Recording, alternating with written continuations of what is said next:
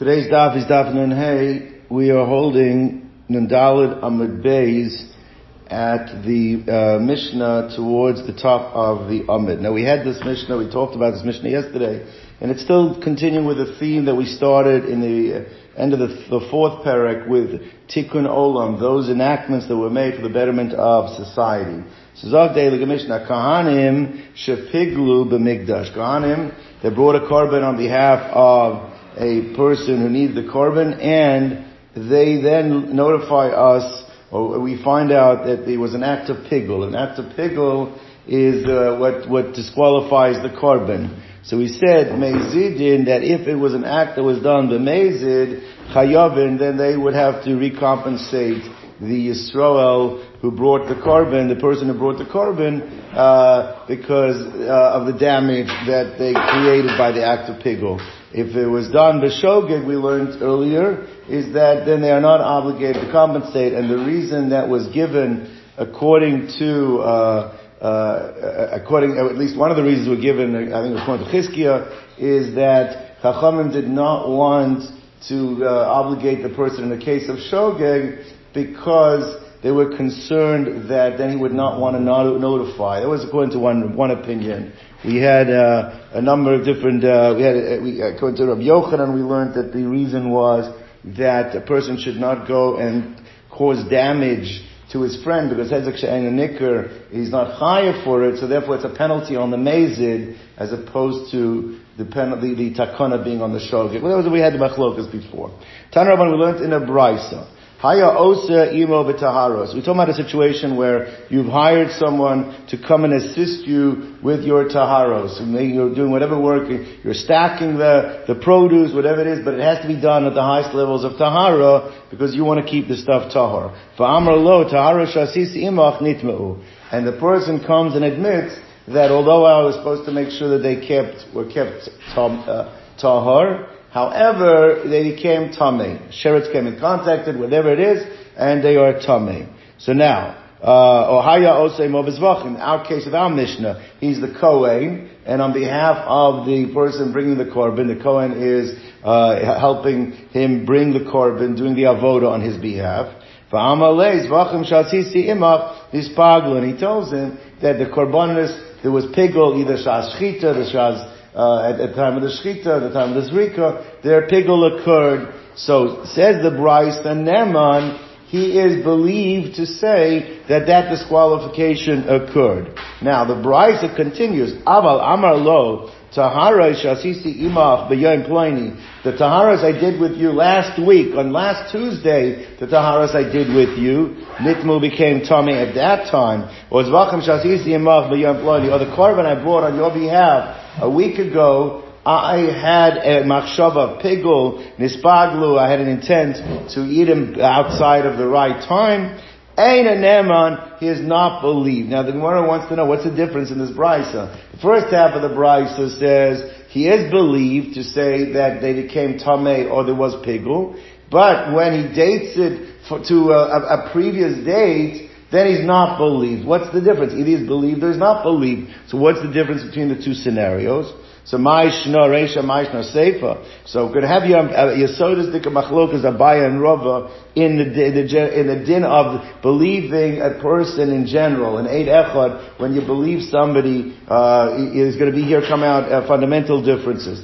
Amar Abaya. So Abaya learns that the reason why a person is believed when it's Nageya Isser Veheter, when a person is believed concerning, is this kosher, is it not kosher, is it tahor, is it not tahor, is as long as it's biyado, meaning that what gives him his believability is because it's almost like, it's like a migu type of concept, because, if I really want to make it disqualified, I can go ahead and do it right now. So believe me, it is disqualified because I can make it disqualified. And therefore, says Abaya, that's why it has to be that the guy's doing it with you right now. But if the guy's telling you something that he did last week, where it's no longer within his ability to change the situation, to disqualify it if he wants to. He does not have the capacity to say, well, last week it was tamei, or last week there was pigul. So according to Abai, what's critical in the believability of this fellow is that he right now has it in his control. But if he's given up control, he no longer has it, then he does not have the believability. And that explains, therefore, the difference between the first half of the brisa and the second half of the brisa. Because the second half of the brisa is discussing a situation where it happened last week. Eina neman. That's how Abai wants to explain it. That's Abai's pshat. Rabbi says that's not the pshat. Rabbi says that the believability that we give a person, his eid echad, his neman bi isurim, even works generally for things in the past as well. You don't need the concept of biyado. Well, if you don't need the concept of biyado, then what's the difference between the reisha and the seifa? So Rabbi is going to say as follows. The case in the seifa is referring to that, let's say, a week ago, you went and you brought the person's korban. A week ago, you worked with his taharos. And then, 3 days later, you met the guy. You never said anything. Now, 7 days later, you say to the guy, oh, you should know that was tamei, or you should know there was pigul. So, Rabbi says, in such a case, you lose your believability. Because if, in fact, it did become tamei, or if, in fact, there was pigul, why didn't you tell him the last time you met him? Why didn't you tell him 3 days ago? So we say that the reason is that you must just be cheppering the guy. You're just bothering the guy. Because if it really happened, you would have told him the last time you met the guy, not this time. So according to Rabbi, it's not that Eid Echad does not have believability on something that happened in the past. He does, as long as this is the first time since it happened that you're meeting the guy. But if there have been meetings intermittently that you never said anything, in such a case, that's why you lose your believability. That's how Rabbi wants to explain it. So Rabbi Amar could go to Ashkechei, that you encountered this person before this, right after the event, before this time, below Amar Level meeting. You said nothing. Well, and then after that, and you met him last, you meet him again, Ashkechei Amar Le. Now you decide to wake up and say, oh, it was tamei, oh, there was pigul. That's why you lose your believability. So it's a very big machlokas, a fundamental machlokas in the believability of Eid Echad. According to Abaya, the only way an Eid Echad is neman if it is biyado. Whereas according to Rava, no, he's believed in when it's not biyado, unless he's lost his believability, because why didn't you tell him the last time? Now, Gemara now brings down a story. Ahuda Amar Le Lechabre. There was a situation where the person told his friend, Taharas Asisi Imach B'Yom Ploini, that the Taharas that I did with you last week, Nitma'u, became Tamei. Now, also Kamei to Rav Ami. Now, they came to Rav Ami to say, does this guy believe or not? Now, there's no indication over here that they had met in between. So this could be the first time since last week that they encountered one another. So we'll see, what did Rav Ami rule? Amalei, Shuras Adin, that the Din Torah, that by letter of the law, right, that what? Eina neman, he should not be believed. Now that seems to be classic Abaya. Because why? It doesn't matter whether you met him before or didn't meet him before. You're not believed. Why? Because it happened last week. It's no longer biyado. So therefore, Rav Ami seems to be asking like Abaya over here. It's not biyado. You're not neman. You cannot now ruin the chazaka on these taharos or on the korban that was brought last week. So I'm a fan of Rabbi Asi. So Rav Asi said to Rav Ami, he said, Rebbe, Ata Omer Kain. Rebbe, that's what you say. But Hachi Amar Rabbi Yochanan Mishum Rabbi Yosi. But we know Rabbi Yochanan said in the name of Rabbi Yosi, Ma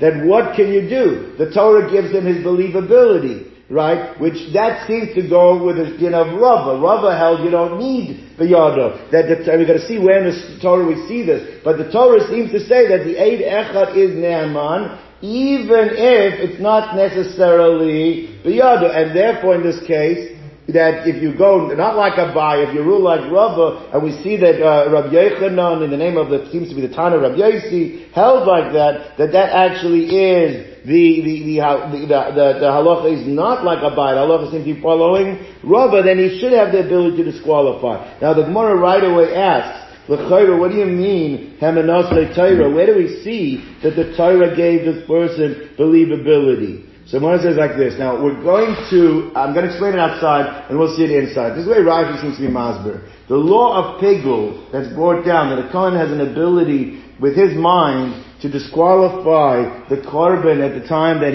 when he's bringing it, that will disqualify, and then it doesn't work for the owner, and the owner has to bring another korban. That there's aspects of pigul that are learned from the avoda on Yom Kippur. So now, what Rabbi Yochanan and the name of Rabbi Yossi derived from that, l'chora, he says, bishloma, a regular situation of pigul, right? Tosfos discusses it. A regular situation of pigul could occur is that when the Kohen, as he's doing it, he tells us that he's doing it shalom lishma. Or what happened was that he came and told us after the shechita, before the zrika, that I did it shalom lishma, which means it's biyado to do the pigul. But l'chora, the avoda on Yom Kippur, there's no one there. He's in the heichal. He's on his own. The only way we would know that there's pigul is if later on he comes and tells us that he did the pigul. But later on, there's not biyado. So you see from there, Rabbi is derived from there. That's the shita of Rabbi Yochanan, Rabbi Yossi, which is Rabbi Asi is now quoting, is that a eid echad is ne'eman even on something that happened in the past. Now it's true, there is a caveat which Rob already told us, that if you've met him a few times and he never said anything and only now he wakes up, then you can say he's just trying to shepherd you. But otherwise, if this is the first time you've met him since the event and he tells you now that it's no good, then l'chorei you should be believed. But where's the proof? The proof is from the fact that there is a din pigul on the avoda that the Kohen does on Yom Kippur. The zrikas that he does in front of the curtains, right? There's no one there. How do you know? He tells you later. Later, it's not the yoder anymore. That's what the one wants to say. So let's see inside. Rabbi Yitzchak bar Mizni, Kohen Gadol Yom Kippur, Yechiach Arayis, Kohen Gadol Yom Kippur. Techi Amar Pigul, because we know that if he says there was Pigul, is Meheman. Umina Yadinan. Now l'chora, how could we know? We can't know at the time he's doing it. Why can't we know at the time he's doing it? No one's allowed to be there at the time he's doing it. It can only be afterwards. Afterwards, no longer be yoda. That it must be because he is believed. Says tomorrow, maybe not. Maybe it is talking about that we hear him while he's doing it. He just says it loudly. I am doing this to eat or to do the zrika shalom bezmano. We're outside the ohel, but maybe he's doing it loud enough that we're able to hear it. The pagil. Maybe we hear him as he's doing it, that he's doing the pigul, and therefore at the time it is biyado. So it says like this, that can't be. Because the chora, it has to be, he's believed even when he's not doing it. Because if you're telling me because we heard him while he's doing it, you don't see him while he's doing it. How do you know when he's saying it that it's mamish while he's doing it? Maybe it was afterwards. And therefore, how can you rely on it? So therefore, it's not a raya because you heard him. Right? Hearing him doesn't mean that it's happening at the time when it was being done. So it says the one like this. I'm not sure exactly why that's so strong. So let's say it's a suffix, you don't know. It's still the chora. Unless you say there's a chazaka, the chazaka would tell you that he would not be neman unless you mamish know that it's happening at the time he's doing it. So when it says like this, ilav de meheman, if he wouldn't be believed, right? Without the concept of the yada, so even if you heard him doing it, nami lamen, he also won't be believed because the deal of the baza hachgama, maybe he already did it. When you heard him, he already accomplished it. And therefore, if his whole nemanus comes of biyado, and you don't know that it's a biyado situation, then you would not be able to believe him either. So therefore, that can't be. Must be. You don't need biyado the way Rabbi time is not the way Abaya held. So Gemara says like this. Says the Gemara, so when it says, how do you know? We know, Rashi says there were a number of different trapdoors that were associated with the Heichal. There was one on the northern side and on the southern side, which was called the Beis HaChalifos. Beis HaChalifos was an area where they used to keep the knives. The name Chalif in Arabic is the knife that they used to shecht the animals with. Now these Beis HaChalifos actually had, they ran next to the heichal, and there was a trap door from them into the heichal that they would open during the time when the shechita was done, because the shechita has to be done in front of the Ohel Moed. So anything that was to the north, the Azara ran east-west. Anything north-south doesn't necessarily mean you're in front of the Ohel Moed. So they would open up these trap doors, so any shechita that was happening to the side is considered like it's being done lifnei Ohel Moed. The point is that someone technically could be looking through these trap doors and seeing what the Kohen Gadol is doing on Yom Kippur, and therefore if he hears himself, he could see it's mamish happening. Or rather, there's also a trap door above. That could even be the avoda in the Kodesh Kodashim. There was a trapdoor. Remember, they used to lower people down to do the work inside. So anyway, there were trapdoors that you could look in. So technically, to bring a raya from there that you don't need bayado, you don't bring her. Then where's this kasha? That's a good kasha. Meaning, how could you be so certain that you don't need bayado? Maybe you do. They say, well, you bring a raya for the current government. I said, you don't have a raya. Maybe there's also bayado. How's a bayado? You're not allowed to be there while he's doing it. What's the teretz to that? They were looking through the trapdoor while it's going on. So you don't have a proof for that. They seem to be definitively, you don't need bayada. It could be you do need bayada. You don't see from there that you don't. Gemara brings down a story. Ahuda Osla Kamei Rav Ami. Certain fellow came before Rav Ami. Amalei Sefer Torah Kasafti Lepleini Askara Shaloi Loi Kasafti Lishma. We know that one of the most important aspects of writing a Sefer Torah Lishma is the Shem Hashem. The Shem Hashem can't be erased. So the Shem Hashem, you have to make sure that you do it lishma. Whatever the lishma over there is, the Shem Mitzvah Sefer Torah, you have to do it. You have the more choshev tefillin or Sifrei Torah. There used to be seifrim. They used to go to the mikvah. Every time there came a Shem Hashem, there would go be table in the mikvah. They need to be done with the right type of kavanah. So this guy goes again. He gets commissioned $60,000 to make a Sefer Torah, and then he comes back after he wrote the Sefer Torah, and he tells the Rav of the city that I did not have lishma when I wrote the askaras of the Sefer Torah. So Amalei Sefer Torah biyad mi. So he says, have you given it over yet? Who has the Sefer Torah right now? The buyer, or do you still have it? So Amalei biyad lekech. He has it already. He has it already. So therefore, l'chora, what the point is, Rav Ami, we already saw Rav Ami held like a buyer. So therefore, Rav Ami is saying, well, it's no longer biyotcha to passel it. You can't passel it anymore because you gave it up. So you can't go back now and take away from the chazaka that this is a kosher Sefer Torah. You're not neman. So the most you can be neman over here. So Amalei neman atala hafsit tzarcha. A person's neman legabe himself. Right? So considering yourself, you believe, he can say, yes, I'm not paying you. Right? But you don't have an ability to disqualify the chazaka of the Sefer Torah itself. It's chazkas Sefer Torah is a chazakasha. You're neman legabe yourself. So you don't get paid, but the Sefer Torah is still kosher. It's a very interesting anomaly that comes out over here. V'yata neman lahafsid Sefer Torah. So Amalei Rav Yirmiyah. So Rav Yirmiyah had an interesting question. He says like this, L'chayra, what Rav Ami wants to understand is, I understand that if the askaras were not done correctly, right, that it disqualifies the Sefer Torah.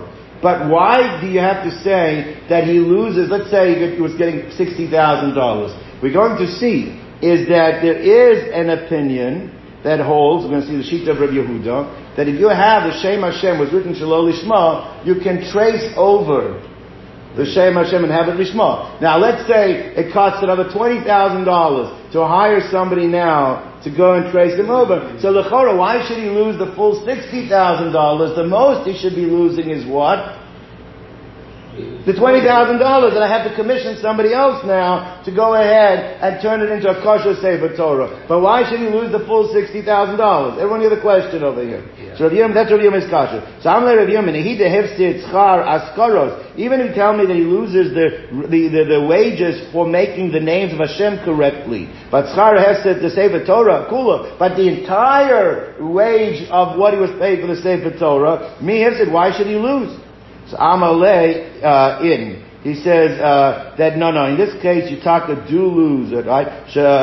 Shekol say no compensation. Amalei Shekol Sefer Torah she'en askar shalok suas lishman ein shave klum. So he says like this. He says no. He says that if you have a Sefer Torah that literally the entire Sefer Torah was written with the names of Hashem, Shalol Lishma, it is disqualified. Now the Gemara is going to ask, well still, why should it be? If there is the sheet of Rabbi Yehuda that can go and trace, right, so then go trace over. So there's a whole Sefer Torah. Go trace him over. Someone says more like this, so why don't you go over with a kulmus, trace over the Shem as Hashem with a quill, and sanctify it, do it l'Shem Hashem? Come on. So who must this ruling be that you can't do that? Must be name it like Rabbi Yehuda. Can't be going like Rabbi Yehuda, because according to Rabbi Yehuda, we know the Rabbi Yehuda shita is that what? You could go ahead and do it. The Snans we learned in a Mishnah. So this is a Mishnah in, or it's actually a Brisa. It's a Mishnah. I believe it's in Mishnah Sefer. It says Harei shahaya tzarich lichtov es Hashem. The case was, we had this case before, a fascinating case. The person was up to the word in the Sefer Torah was Yud Kei Vav Kei. Now he made a mistake and he thought that it was Yehuda. He thought the name was actually Yehuda. But he made a mistake in writing Yehuda and he dropped the Dalet. So what came out at the end? Yud Kei Vav Kei. But it's a Yud Kei Vav Kei that's written Shalol Lishma. So what do you do? Right? That's the case over there. So Harei shahaya tzarich lichtov es Hashem. V'nichta, and he thought lichtov the name Yehuda. V'ta'a, and he made a mistake. V'lo hito b'dalet, and he left out the dalet. So l'chayra, what do you do according to Rabbi Yehuda? Ma'abil avkumas mekacha. Rabbi Yehuda is not a problem. You just go over, trace over the Yud Kei Vav Kei and be mekadosh it. Chachamim oimer ein Hashem min hamufchar. Now the place can say ein Hashem min hamufchar, that name is not min hamufchar. It's a question why they're wording it that way. But it means it's disqualified. Even one time, it's disqualified. You cannot go ahead and trace over. That does not imbue kedusha. That does not make it kosher. But what do you see? Right? That Rabbi Yehuda held that you could do it. Well, if Rabbi Yehuda held you could do it, so we're back to our question. So why should the cipher over here lose all his weight? It must be, it's not going like the sheet of Rabbi Yehuda. On that, the Gemara answers, Afilu Teim Rabbi Yehuda. Rashi brings down the sheet of Rabbi Yehuda, it's actually brought down in the Gabba the Taisvis. There's a Taisvis in the third parak of Sukkah we had. That's over there, but when you have, that a mitzvah should be done in the most beautiful way possible, right? So this sheet of Rabbi Yehuda is brought down, but we're going to see what basically it's going to say. Rabbi Yehuda holds, you can go and trace over if it happens once or twice. But if every time you have the Shem Hashem, it happens, what you now are going to have a Sefer Torah that's going to look like it's menumar. Menumar is like a leopard. It's spotted. Every line, you got two big black spots where you had to trace over. That takes away from the aesthetics. Right. So the way the Achronim are masber, there's one thing to say that you have to add aesthetics by the nicest tefillin, by the nicest Sefer Torah, and there if you don't do it, it's not really the nicest, that's not going to disqualify. But where it's actually the opposite, that now what happens is it actually is downgraded by what you just did, makes it look like a shmata, so then Rabbi Yehuda holds that you can't fix it under that way. And that way Taka would be disqualified. That type of a lack of aesthetics would disqualify the Sefer Torah. Which means that's why the sofer over here has to lose his entire wages, because it's not shaykh, even according to the sheet of Rabbi Yehuda, to fix it up. So Ad Kan Lo Kam Rabbi Yehuda holds you can fix it Ela B'chad Askar when you have one time that you have to go ahead and do it. How about the Kula Sefer Torah? But the entire Sefer Torah loy, that you can't fix up. Mishum the Mexican Menumar, because it looks like a spotted Sefer Torah, like a Namer is a leopard. It looks like a spotted Sefer Torah, and there you have, it's a chisaron in the aesthetics of it, a detraction from what the Sefer Torah should be, and that disqualifies the Sefer Torah. Hauda also commanded Rabbi Avo. There was a certain individual that came before Rabbi Avo. Amalei Sefer Torah shekasafti lepleni gevilin shaloi la ibadatim lishmo. The gvil is the cloth. The cloth was not, it has to be made also l'shem Sefer Torah. You can't go ahead and take the cloth and have in mind, you know what, I'm going to make a leather jacket, and then change my mind, you know what, it looks nice, let me go ahead and make a Sefer Torah. No, it has to be, the ibud has to be done lishma. So basically, he's basically saying it's a disqualified Sefer Torah, because the ibud was not done lishma. So Amalei Sefer Torah biyad mi. So it says, who controls the Sefer Torah over here? Right? Who has it? Have you given it over to the buyer yet or not? So Amalei biyad l'keach. He says, no, the buyer already took it. He has it. So Amar Lei, so he said to him, even though the buyer has it, this is a new svara we're going to see. He says the buyer, because you have a migu over here. Because since what you're saying is going to cost you, you're going to lose $60,000 because now you lose your wages, that believability, right, is also why we believe you that what?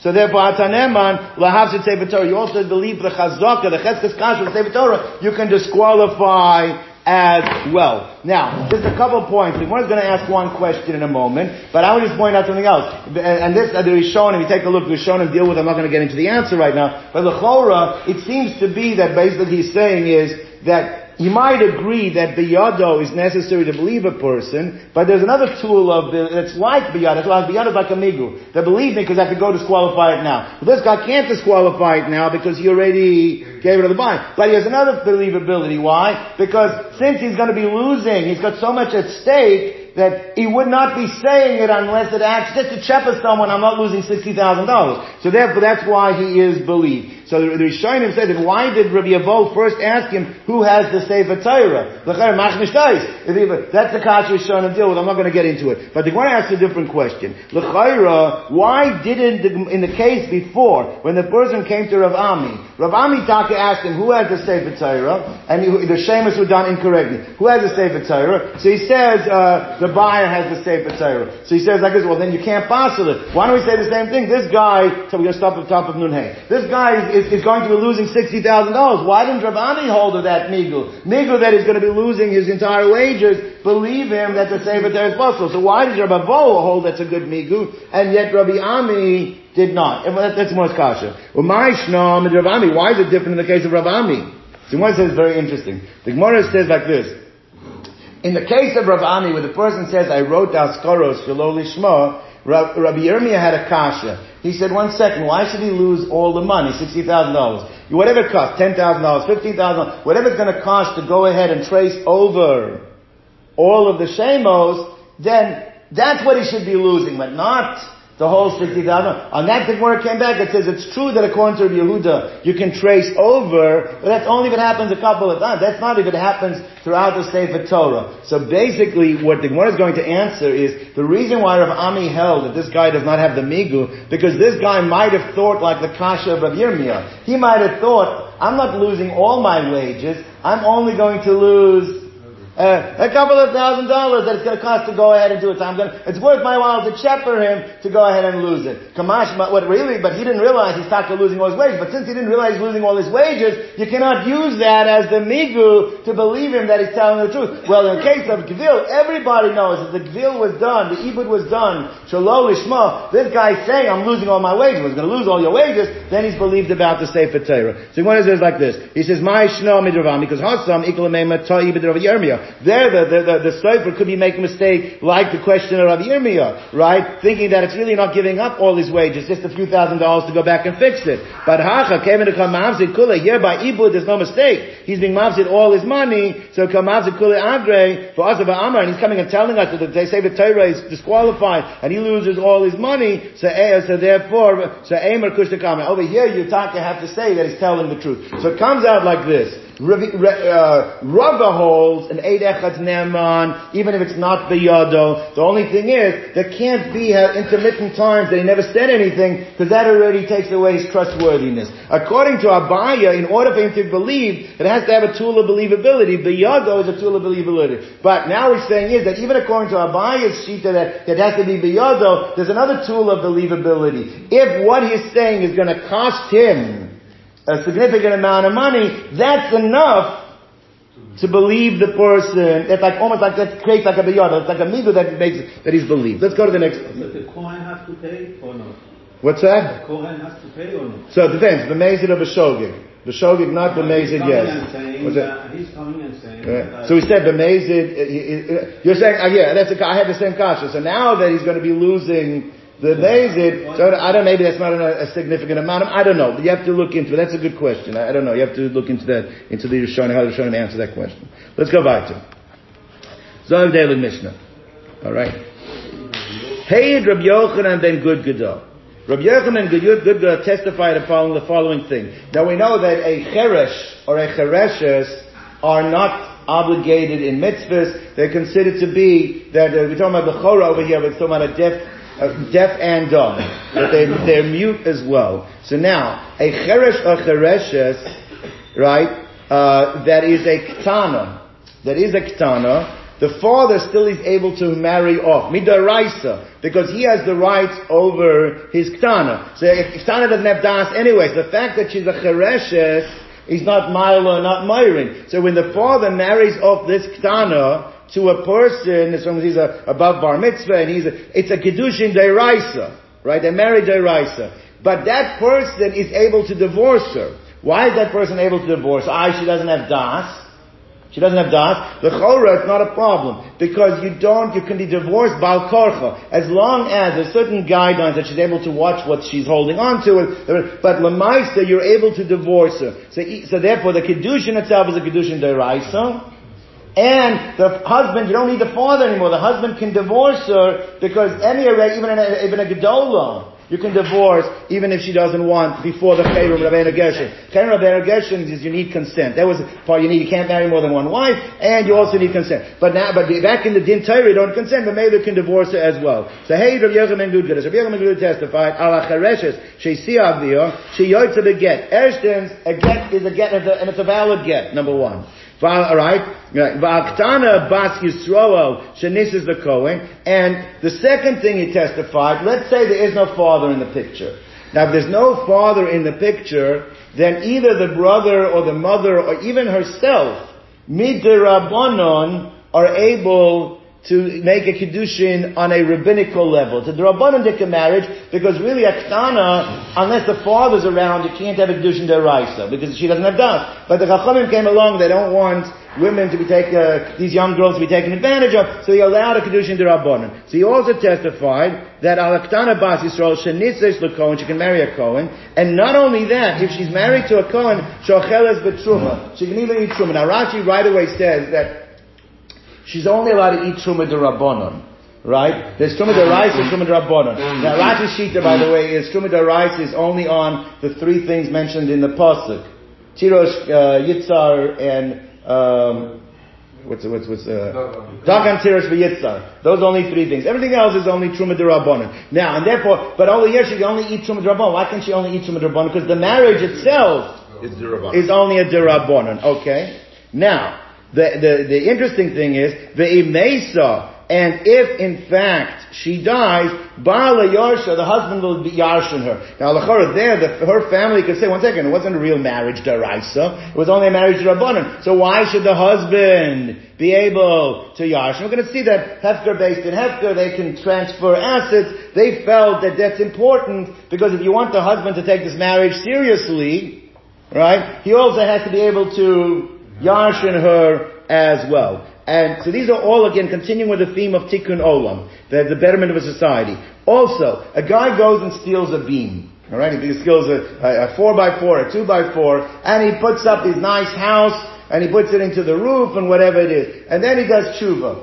Okay? He does tshuva. Now, assuming the beam technically can still be removed, but if you would have to knock down the roof or the walls to get to that beam, the chora, that is going to deter people from doing tshuva. But the Torah says, "V'heishav is hagezel asher gazal." Right? You have it, you got to give it back. Came along the chachamim and said it's called takonas marish, the takana of the beam, and therefore they said that you don't have to knock down your house. We're going to see Beis Hillel's shita, and you can just pay the value of the beam and not have to knock down your house. Okay. So what is about Amarish Agazul Shabana Babir is built into a palace, into a big house.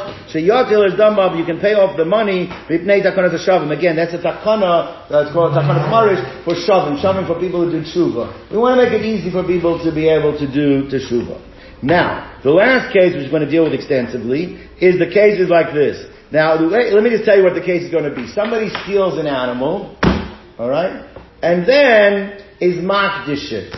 Yeah? You have all these guys, the mafia, they used to give all the money to the Pope, I don't know, maybe it makes them feel better. But the point is, this guy steals the animal, and then goes ahead and is makdish it, Alright? Al chatas agzula. And he made it into a korban chatas. Okay? Right? Shelo noda l'rabim. If, the way we're going to just learn is going to be a machlokas how to learn this Mishnah, but let's just go the one way. That let's say, this, at the time when this animal was offered, nobody knew that it was stolen. It didn't hit the news yet, okay? It wasn't known yet. She mechaperes the pnei tikkun olam. The Chachamim made a tikkun olam that animal offers kapora. You don't have to bring another animal for. So it means this Gazlan, the Choreh, is able to have used that animal for his kapora, but it says because of a tikkun olam. Now we'll see exactly. That's not a tikkun mizbeach. It's a tikkun for the mizbeach. We'll see exactly what the word is, but the point over here is it's mashma. Technically, it shouldn't be working. But because of tikkun mizbeach, they went ahead and said that you can go ahead and do it. So now, let's go back to it.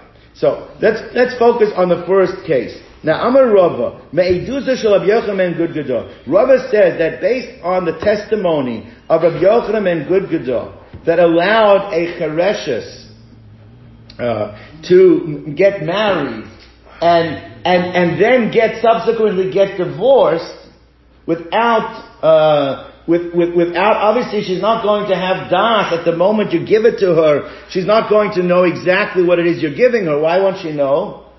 She's a chereshes. It's worse than a regular katana, right? A katana might have an idea. She's a chereshes, right? Because of that, he says like this. He gets to have a case. What happens if you take over 2 Eidim? And you say to Eidim, listen, I'm about to divorce my wife. I'm going to give her a get. I want you to be witnesses. And then he goes to the wife and he says to her, take this IOU. I'm giving you an IOU. So she thinks when she's taking it from him, it's an IOU. When she opens it up, what is she going to see? It's a get. Now, but she didn't know at the time. He said, doesn't matter. It's megureshes. Why? Because the point is, if you can be megaresh a chereshes doesn't know that what you're giving her is a get. So therefore, based on the testimony of Rabbi Yochanan Good Gadol, you could do the same thing with your wife. Okay, the guy would be a pretty big creep to do such a thing. Right? But he's toying with her. I mean, she's going to end up thinking she, right? Nevertheless, it's more like this. So Amar lo Eidim Ra'u get zeh sha'ani nosen lo that you take. He says, look, I'm going to give her a get. And at the time he gives it to her, she doesn't know that it's a get. And he says, Kinsi shtarchov zeh, take this IOU, harezim megureshes. Why? What's the proof? Because Milo Amar Rabbi Yochanan Good Gadol ba'in daito, just as by the chereshes, you don't need her das. She doesn't need the awareness when you're being megaresher. So hakanami lo ba'in daito, you don't need her knowledge that what she's getting is a get. So when it says trita, that doesn't seem to be a big chiddush, right? What's the chiddush over here? As long as the Eidim know, right? What's the chiddush? Someone says like this, I'll tell you what the chiddush is. Because it's true he went to the Eidim and said, I'm giving her a get. But you might think, if he declares at the time that he gives it to her, I'm giving an IOU, maybe that's viewed like a bittul of the get. You might think he changed his mind. Maybe by saying that, it's viewed as a bittul, kamash malan, he's just toying with her, but it's not considered to be a bittul of the get. So Mao the same, Kevin the Amar Kinsi Shtarchov Zeh. Since he said, take the Shtarchov bittul batleit, as if he's being mavatal, nullifying the get. Kamash malan, that it is not. Well, what's the raya that it's not? Because if he actually was nullifying the get, he wouldn't be saying this to her. Who would he have to say it to? To the Eidim. The fact he never said it to the Eidim, he's only saying it to the Eidim, he said it's a get. To her it says, no, it means he's just toying with her. So therefore, Kamash Malan, because him Isa the Batla, because if he actually was being Mevatel, the Eidim have a little, he would have said it to the Eidim, he's just trying to embarrass her, or make her feel bad, but it's not actually being a bittul of the get. Now, the Gemara now in the next section is about to say, you have to go back to the Mishnah. It's very interesting, there are 2 cases in the Mishnah. The first case was the Kedushin Deraisa. The father is marrying off a katana. It has to be she's a katana because you can't marry off she's not a katana. He's married a katana, and in addition to her being a katana, what was she? Chereshes, right? She's a chereshes. The second case is that the father's not in the picture anymore, so it's not a kedushin deraisa anymore. So it's katana bas Yisrael. She can marry herself, or her brother and sister, brother and mother can marry her off to a kohen, and not only that, she's allowed to eat. We said truma derabanan, right? She's allowed to eat truma. Now the question, why are you switching from the case of chereshes? Why are you dropping? The first case was a katana and a chereshes. The second case is it's only talking about a katana. What happened to the fact that it's mashma that he should have been a katana and a chereshes, or just a chereshes on her own, right, then the halacha would be, even though a chereshes technically should also be able to marry midrabanon, but we would not say that allows her to eat truma. Right? That's the deal the Gemara is going to make. Because then say the bigger chiddush. Say that if she's a ktana and a chereshes, or she's just a chereshes, she can get married rabbanan and eat truma. The fact you're dropping the fact that she's a chereshes implies that this din that she can eat truma does not apply if she's a chereshes, even though it should be a kedushin de rabbanan, but she doesn't allow her to eat truma if she's married to a kohen. V'alaktana baz Yisrael. Ve'ilu chereshes lo yachal. It's mashma that if she'd been a chereshes, only because she's a ktana, not a chereshes. But if she was a chereshes and or a ktana, but she would not be allowed to eat truma, my timer. Why not? So I'll tell you why not. Because generally, who would they marry a cheresh to? Usually, very often, they would say a cheresh and a chereshes should be able to get together. That would be a kedushin d'rabbanan, but there is such a thing. So therefore, like this, what are we concerned about? One says we're concerned that if you let a chereshes who's married to a kohen, right? The kohen is a bardas, a pikeach. That's only a kedushin d'rabbanan. Why is it only kedushin d'rabbanan? Since the father did not marry off as a ketana, the most it could be a kedushin d'rabbanan. But if you let the kohen feed her truma, then in another case where it's a cheresh and a chereshes, you might think also, if he's a cheresh kohen, he might be able to eat truma. We're going to see, no. In that case, we don't want her eating truma. So as a gzeira, because if you let the chereshes eat truma when he's a pikeach, then we're afraid that the chereshes might eat truma even when the husband is a cheresh. Now we're going to ask questions, so what? Why is that a problem? So Gemara says like this. So Gemara says, my time, what's the reason that the chereshes lo achla, gzeira shema yachil cheresh bechereshes? Because we're afraid that if the husband is a cheresh, he might also give her truma. Someone says, the leichol, so let her eat. What's the worst? She has a din of a katana. Why does she have a din of a katana? Even if she's 55. Because chereshes. We know the halacha is that if you see a cotton or a katana, unless it's your own child, you don't have to stop them from doing an isser. So therefore, what's the worst? That the kohen's going to give her to eat truma? Is because it's a cotton eichel nevelos, iata mechuyev la'afrisho. You don't have to separate. Why is that a reason to make a gzeira? Because someone says leichol cotton eichel nevelosu. Someone says like this. No, but there's a bigger problem. Because what are we afraid of? We're afraid is that if you let the cheresh give a chereshes, what about the case where it's a cheresh marrying a pikeach? Let's say she is of sane mind, and for whatever reason, she agreed, she wants a green card, whatever it is. She went ahead and she married a cheresh, so that would not be, so therefore that case, she would not be allowed to eat truma in that case. Why? Because she's mechuyev. It's not a real marriage d'oraisa, and she would not be allowed to eat, what's that? It's only d'rabbanan. One second.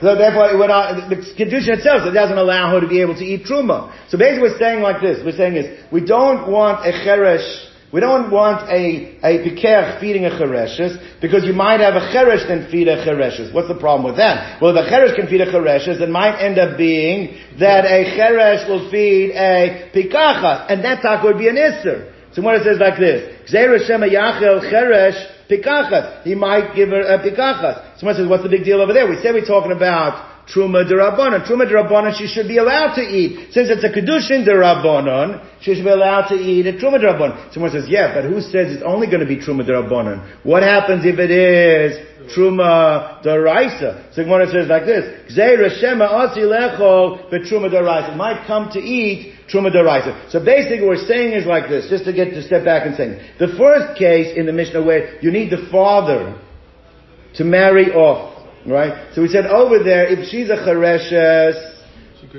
what's his name? The father can marry off if she's a chereshes, because the man, it's going to be a kedushin d'oraisa. So if it's going to be a kedushin d'oraisa, there's no problem of eating truma. So therefore, that's for sure okay when it's going to be a kedushin d'oraisa. The problem is like this, is when it's a kedushin d'rabbanan, then we don't want a cheresh eating truma. Why don't we want a cheresh eating truma d'rabbanan? Because we're afraid that if you let a you let a pikech feed a chereshes, even though she should be allowed to eat truma, he'll make sure he doesn't give truma d'oraisa, he'll give truma d'rabbanan. But if you let that happen, then a cheresh might come to feed a chereshes. What's the problem? Even if you give truma d'oraisa is not a problem. A cotton oich on the veil is not a problem. Yeah, but the problem is that if a cheresh marries a pikachas and then feeds a truma d'oraisa, then it's a mechir misvadei shamayim. That's why when a cheresh is involved, we don't want, if it's a kedushin d'rabbanan, we don't want them eating truma. Let's go weiter. Now, ala marish gadol shabana, we said that you don't have to tear it down. Tana Rabbanan learned in a brisa. Gadol marish, a person stole a bean. Ubana bebira, and he built it into his big house. They shamay omrim makakestak ala bira kula. They're very, very machmir. They hikar a din. You have to knock down the whole house, tear down the house to give back the beam. Umatzir marish lebalav, and then give it back. That the nigzal only gets the money, the value of it. Mishum takonat hashavim, to allow people to do tshuva. Okay, let's go to the last case of our Mishnah. Al chatas hagzula. It says a chatas hagzula.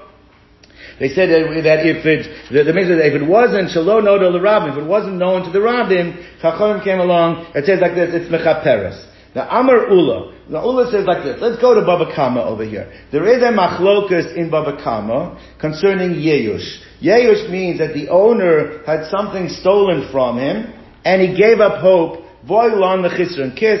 That woe to me that I'm never going to get it back. Now, there's a machlokas. Is Yeyush kedi? Yeyush on its own. Right? There are other things that can be joined to Yush, but let's go with Yush on its own. If Yush on its own is a kona means that it becomes now the full asset of the thief, or Yesh Kadi lo kana, or Yesh Kadi does not make it the full asset. It's partially the ganav, the gazan, but it's not considered the full asset of the thief. Now, what's going to be the situation over here? So Ula says, Devar Torah, Minat Torah, this stolen cow, or this stolen ox, right? Whether or not it was publicly known that it was stolen, or it was not publicly known and stolen, when the thief tried to make it hegdish, right? It can be brought on the Mizbeach. Why can it not be brought on the Mizbeach? Because it's not his completely. Why is it not his completely? Because all you had was the Yeyush of the original owner, and that doesn't make it completely his. And if it doesn't make it completely his, we'll see, Rashi learns it might become partially, but it's not enough to allow it to go on, be brought on the Mizbeach. It cannot be brought on the Mizbeach. So therefore, they know the Bein lo know that in mechaper, it's not mechaper. My time, or why not? Says Ula, because Yush kadila kani. That the Yush doesn't make it his. If it doesn't make it completely his, he cannot be magdish. It cannot be magdish. You're bringing a stolen item on the Mizbeach. Cannot bring it on the Mizbeach. So now, if that's true, then it should make no difference. Whether or not people knew that it was stolen, or people did not know it's stolen, it should not offer the thief kapara. Why? Because Yesh Kedil Kani, he doesn't own it. So his hektish wasn't a full hektish, so it can't go on the Mizbeach. So Matam Amru Loina de Mechaperes. So why is it the Chachamim came along and said, 1 second, as long as at the time of when you shechted and did the Zrika, it wasn't known yet that it was stolen, people didn't know about it, that we allow this to go through. The Chachamim have a koach over here. Yesh koach b'yad Chachamim. They have this koach to go ahead and make it. Why do they let it happen if it wasn't known yet? In order not to upset the Kohanim. Because think about it.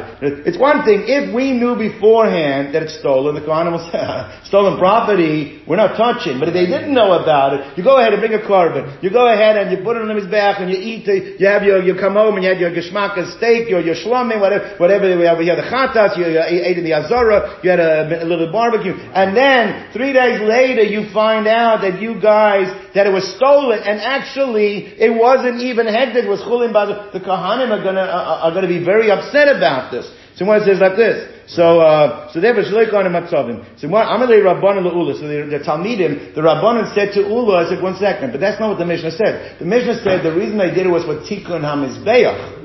According to you, it's a tikkun for. What did he say? For the Kohanim. You said that the Kohanim shouldn't be upset. But the Mishnah says the reason for the takana was for tikkun for the Mizbeach. We learned the tikkun. Amalahem, he says like this, no, because what's going to happen is, if the Kohanim become gun shy, right, they're not going to want to bring korbanos. Anytime so what's going to end up losing? the Mizbeach is going to end up losing. So this takana is to make sure the Kohanim don't become gun shy, so the Mizbeach doesn't end up losing. So that's why it says, Kevan, the Kohanim atzavim, when the Kohanim are going to become upset about it, nimta Mizbeach bottle, the Mizbeach is going to come out being bottle. So therefore, like this. So Ula explains the takana of the Mishnah is that the Chachamim let it go through when it's not known that it's stolen. When it's known it's stolen, you don't need the takana. Why don't you need the takana? Because the Kohanim know we're not going to bring it on Mizbeach. But when they don't know, they're going to find out later, that's where you made the takana, let it go through, so that the Kohanim should not be upset, and the Mizbeach should not end up becoming bottled. Now, it says the more like this, Yehuda Amar, Dvar Torah bein lo noda mechaperes, is the other way around. He says, really min Torah, this should be a good carbon, whether it's stolen, and it was known that it was stolen, or whether it wasn't really known it was stolen at the time when they shechted and they did the zrika. Why? Because he holds Yish Kadi Kani. So if Yish Kadi is Kona, so therefore even when you know it was stolen, but the guy was Mayayish, Minat Torah, that's okay to go ahead and bring it on Mizbeach. So why did they make the takana? He said the takana is the other way around. The takana was that when it's known that it's stolen, we uproot it. You have to bring another carbon. We're not going to let you count on that one. I'm in a Torah, Yushkadis Kona, you can't bring it. Why? We'll see why. So why is it it's noida ena mechaperes? People are going to go around saying, even though it's not true, they're going to say, oh, they're bringing stolen property on the Mizbeach. Now, even though it's not really, because at that point it's no longer stolen. Why is it not stolen? Because Yushkadi was Kona. The Chachamim, therefore, the takana was, if it's not known, it's not a problem. But where it was known before that it's stolen, the Chachamim said, you can't go ahead and bring that because it's going to look like the Mizbeach was getting stolen property, even though it's not really, because Yushkadi is Kona. Now, the Gemara says like this, that what was the type of carbon that the Mishnah said? The Mishnah gave an example, right? Carbon chatas. Now it comes out very good. According to Ula, the concern is that the Kohanim are going to have eaten from a stolen carbon. So I understand why you didn't give the example of an Ola. Why don't you give the example of an Ola? Because an Ola, anyway, the Kohanim don't eat. The Ola is completely burned up. So you gave a case of a Chatas where the Mizbeach eats some of it, but the Kohanim also eat some of it. So I understand why you gave the example of a Chatas. But according to Rabbi Yehuda, he said the whole reason is they made the takana is because people are going to say the Mizbeach ate from non-kosher, from stolen property. So why are you giving the example of the Chatas? You should have given the example of an Ola. So it's mashma, you don't need a situation where the Kohanim eat. It's got nothing to do with the Kohanim. So according to Ul, it has to do. That's what generates it. The Kohanim going to eat in stolen things. But according to Rabbi Yehuda, it's the Mizbeach. So why not give an example of an Ola? Right? That's the Gemara's kasha. So Gemara says like this: Bishloma leula hainukani chatas. Chatas as opposed to an ola. Eller Yehuda, my area chatas. Why are you discussing chatas? Afilu ola. Give an example of an ola. Nami. The takana should be also included. Why? Because the people are going to say the Mizbeach is eating stolen property. Gemara says no. It's a kosher cane. Lo mebaya kamer. I mean all the more so. By an ola, for sure, people are going to say that the Mizbeach is eating stolen property because the whole thing's going on it. So therefore, for sure they're going to make the takana for the case of Ola. The chiddush is they even said it in the case of Chatas. Because remember, in the case of Chatas, most of the meat is eaten by the Kohanim. Only the blood and the fats are burnt on Mizbeach. So therefore, you might say, if the whole thing is to protect the integrity of the Mizbeach, maybe in such a case you don't need the takana, because people aren't going to say, the Mizbeach's eating. Because in that case, it wasn't the Mizbeach eating most of the meat. The meat being, so Kamash Molan, that even in that case, even though it's only the blood and the fats, we still make the takana in such a case, because people still might cast aspersions that the Mizbeach is eating stolen property. The color where the whole thing is burnt on the Mizbeach. The solid Mizbeach. The only thing that goes up on the Mizbeach is the chaylev and the dam. But the rest of the meat is kohanim achi, even such a case, Gozer, he still made exera, shalo yomrim Mizbeach echon the exela. Goes back to the Mishnah over here. Now the Mishnah is going to ask a very strong question on Rabbi Yehuda. According to Ula, let's focus on Ula. Ula, the takana is the case of known or not known. Where do you need the takana? Really, Yush doesn't work. So what's the takana? To let it work in what case where it wasn't known. According to Rabbi Yehuda, really both should work. So what was the takana? When it's known, we still allow it. No. When it's known, we uproot it. We don't let it work with a stone. But look at the words of the Mishnah. The Mishnah said, Tanan, we learned in our Mishnah, Al Chatas Agzula, and a stone Shalo Noda, when it's not known, L'Rabi means people don't know that it was stolen. It's clearly the Tikkun HaMizbeach was in the case where it's not known. That clearly goes like Ula, and not like Rabbi Shlomo Ula Nicha, El Rabbi Yehuda, Ibcha Mibayolei. It should say the opposite. It should say the takana is for the case when it is known, not for the takanas for the case when it is not known. That's the Gemara's kasha. That's actually, you have to accentuate it in the right way, and then you'll understand how it fits according to Rabbi Yehuda. It says like this. Loi noida. Dafka, when do we allow this carbon to go through when it wasn't known? It's mechaperes. Why? Because really it should be mechaper, bein noda, bein shalom noda. So it's mechaperes and it's noda, but only that. Why when it's noda not? Right? That's the deal. Noda ain't mechaperes, but if it's noda, we don't have to put that in parentheses. But if it's noda, it's ain't mechaperes. Why? Because b'nei tikkun ha'ola, b'nei tikkun mizbeach. Meaning basically what you have to say like this. When it says lo noda mechaperes, that's me'ikar adin. But why only lo noda? It should also be noda too. No, lo noda, you know not. Why not? Because of tikkun mizbeach. That's how you have to read the Mishnah according to the Shita of Rabbi Yehuda. Now, the Gemara asks the following question. Masiv Rava. It says as follows. We have like this. This is in Bava Kama Samaches. It says, Ganav, the person stole a korban from someone else. Now the rule is like this. If you steal from someone, it's you chayav kefil. If you went and shechted it, then you chayav dalad v'hei. Depends if it's an ox or a sheep. So it says, Ganav, this person went and stole it, but the first thing he did was makdish it. Alright? And then he went and was tavach l'machar. Now let's focus on this. Mishalem tashlum kefil. He for sure has to pay the kefil. Why did he have to pay the kefil? He stole it, he had the kefil. But eina mishalem tashlum arba chamisha. But he does not have to pay dalad v'hei. Now Rashi explains like this.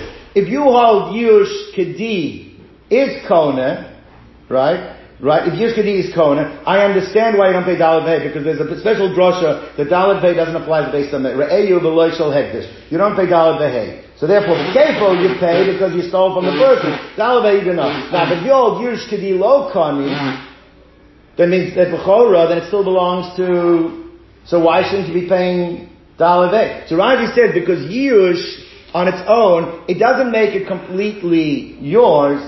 Alright, it's only, but it's enough that if you're magdish it, you can be magdish it belongs on a monetary level to hekdesh. It can't be brought on the mizbeach. But if you hold yish kedi kona, it could even go on the mizbeach. If you hold yish kedi lo kona, it'll still be financially owned by the mizbeach, which means there's no dollar vei, but you cannot bring it on the mizbeach. Right? But either way, the bottom line is there's no dollar vei. The question is from the next area. B'tani Allah, the Brisa says, what if this shechita happened outside of the Azorah? Means like, Dalad V'hei means we shechted in the Azorah. But yeah, you have a bigger problem. The guy went and shechted it outside of the Azorah. If he shechted it outside the Azorah, the Chorah, you have an issue of shchutei chutz. Right? So it says, B'tani Allah, the chutz, ki ha'gav, no anish kares, chayav kores. Now let's analyze this for a moment. The only way you can say the guy's chayav kores is if it's actually a korban. If it would not be a korban, there's no chayav korban. Only if somebody can go on his back and be chayav kores for. So now, if you hold yish kedi kani, then it works out fine. You're chayav kefil, dalad v'hei, because there's no dalad v'hei by hekdesh. Kores, there is kores by it makes sense. But if you hold like ula, that yish kedi lo kana. So even if you want to kvetch like Rashi does, I understand there's no dalad v'hei because partially belongs to Beis Mikdash. It's considered moment of Beis Mikdash. But there should be no kores. Why is there kores over here? If your yish doesn't make it yours completely, and therefore it wasn't a full hekdesh. If it's not a full hekdesh, then it wouldn't go on his back. Wouldn't go on his back. You're not chayav kores. Why does it tell you you're chayav kores? Why is it chayav kores? What's it talking about kores over here? So Amar Rav Shidbi kores midivrem. It's midrabanan. It's a kores. The rabbis made it a kores. Someone says like that makes no sense. They says they laughed at him. Kores midivrem. The whole concept of kores is min hashamayim. What do you mean it's a kores midivrem? What does that mean, kores midivrem? Mi'ika, how do you have a kores midivrem on the rabbinical level? So Amalu Rava, Gabra Rabba Amar Milsa, when a great man says something, lo tachukal, don't laugh at him. What it means, kores ali de divrem, means it's a full kores because of the Rabbanan. What does it mean? It means that the Chachamim using Hefker based in Hefker makes it his. And since they make it his, then his Hegdesh made it a good hegdish, and if his hegdish made it a good hegdish, then you know what? You're going to be chayiv on shchutei chutz. That's what it means, the Rabbanan, because Yush Kedi doesn't work. So therefore, Yush Kedi doesn't work, you shouldn't be chayiv kores. But rabbis made that it does work, that it becomes his. If it becomes his, then he's chayiv kores. As a penalty for doing shchutei, for stealing it and taking it, that's why the mechayiv. So what is it like this? So therefore, kores she'al yedei divreim b'asolei. That's it comes to him through hefker based in hefker. Okmin Rabbanan b'reshus, they put it in his reshus. Kiyechi, to punish him, to l'chayiv lo, that he should be chayiv kores. So Amar Rava, Hai Vadei Kami Baili. I have the following shaila. At what point did the Chachamim institute the hefker based in hefker to consider it his? Ki ukme Rabbanan b'reshusei. Is Meshas Gneva, is it at the time of the Gneva, as soon as he stole it, it becomes his because of hefker based in hefker? Or it's not his until when you makdish it, the penalty kicks in. You makdish this. We're going to make it yours. That if you shecht it now, you're going to be chayiv kores. So was it from the time of when he stole it, it became his, or is it from the time of hegdish? What is it? Who cares? It's semantics. It's not semantics. Because let's say any shearings or any offspring that this animal might have, if they based and made it his from the time he stole it, who owns anything that now is a spin-off from this animal? The animal that gives birth. The animal gets sheared. Who owns it? If the Chachamim said you own it from the time when you stole it, he keeps it. But if it only belongs to him at the time he was makdish, then anything happened in the interim, you would have to give back to his mom. So it does make a difference. So what's the halacha? How do Amar Then Rava came back and said, Mistab, it's logical, Mishas Hekdesha. It can only be that it becomes his completely from the time of Hekdesh. Why would the Chacham make a takana that allows the sinner to gain? He's going to go ahead and gain that from the time he stole it, he can keep the Gizah of letters. So therefore, even though they want a penalty, you penalize him, there's going to be chayiv kores if he shechts it outside of the Azara. But we're not going to go ahead and do it in a way that he's going to gain. Therefore, when does it become his? At the time of Hegdish. Why? So it should be a full Hegdish in order to be able to be Mechayev him, the Kores, when he shechts it outside the base of Mikdash. We'll stop over here.